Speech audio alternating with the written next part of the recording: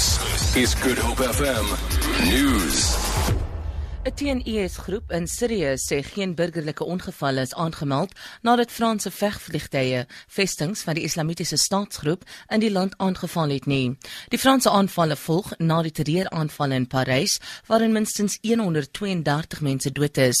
Die I.S het verantwoordelikheid vir die aanvalle aanvaar. Volgens die Siriëse groep is 30 lugaanvalle uitgevoer en is minstens 20 bomme op teikens in Raqqa laat val, wat as 'n vesting van die I.S beskou word. Die teikens sluit 'n beheersentrum, 'n wapensopslagplek en opleidingskamp in. Dit is nie bekend hoeveel skade aangerig is nie. Frankryk het die naweek onderneem om die I.S te vernietig. Intussen sê Frankryk hy is op soek na 'n persoon wat moontlik een van die Parys terreuraanvallers is.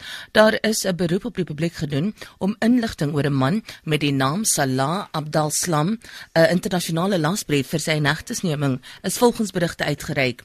Vroeër is nog 'n verdagte as die 29-jarige inwoner van Parys, Omar Ismail Mostafai, geïdentifiseer. 7 mense is reeds in België in hegtenis geneem in verband met die aanvalle. Die dodetal het vroeër tot 132 gestyg, nadat nog 3 mense in hospitaal aan hulle beserings beswyk het. Minstens 352 mense is in die aanvalle beseer. Die Vryheidsfront Plus het die voorstelle oor Engels as onderrigtaal by die Universiteit van Stellenbosch veroordeel.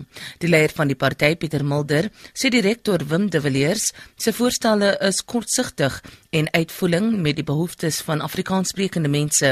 Hy sê in die lig van die Weskaapse bevolking, waar die helfte van inwoners brein en Afrikaanssprekend is, behoort daar geen debat oor Afrikaans by maties te wees nie.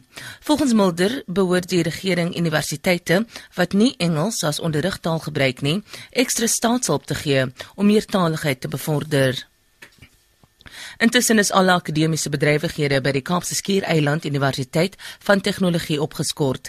Dit volg nadat die instelling 'n tussentydse hofbevel bekom het om sy personeel, studente en infrastruktuur te beskerm. Dit volg na Vrydag se gewelddadige betogings by die Bellville kampus. Betogende studente het die administrasiegebou gevandaliseer en 27 mense is in hegtenis geneem.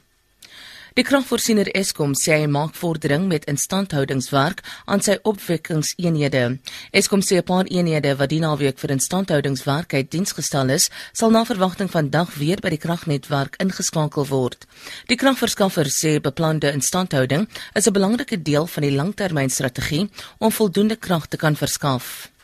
Goud verhandel tans teen $1,092 'n fyn ons, die dollar verhandel teen R14.38, 'n pond is R21.88 werd, 'n euro kos R15.34 en die prys van Brent-olie is $44.97 per vat. Vir Good Hope FM nuus, Alexandre Rosenberg.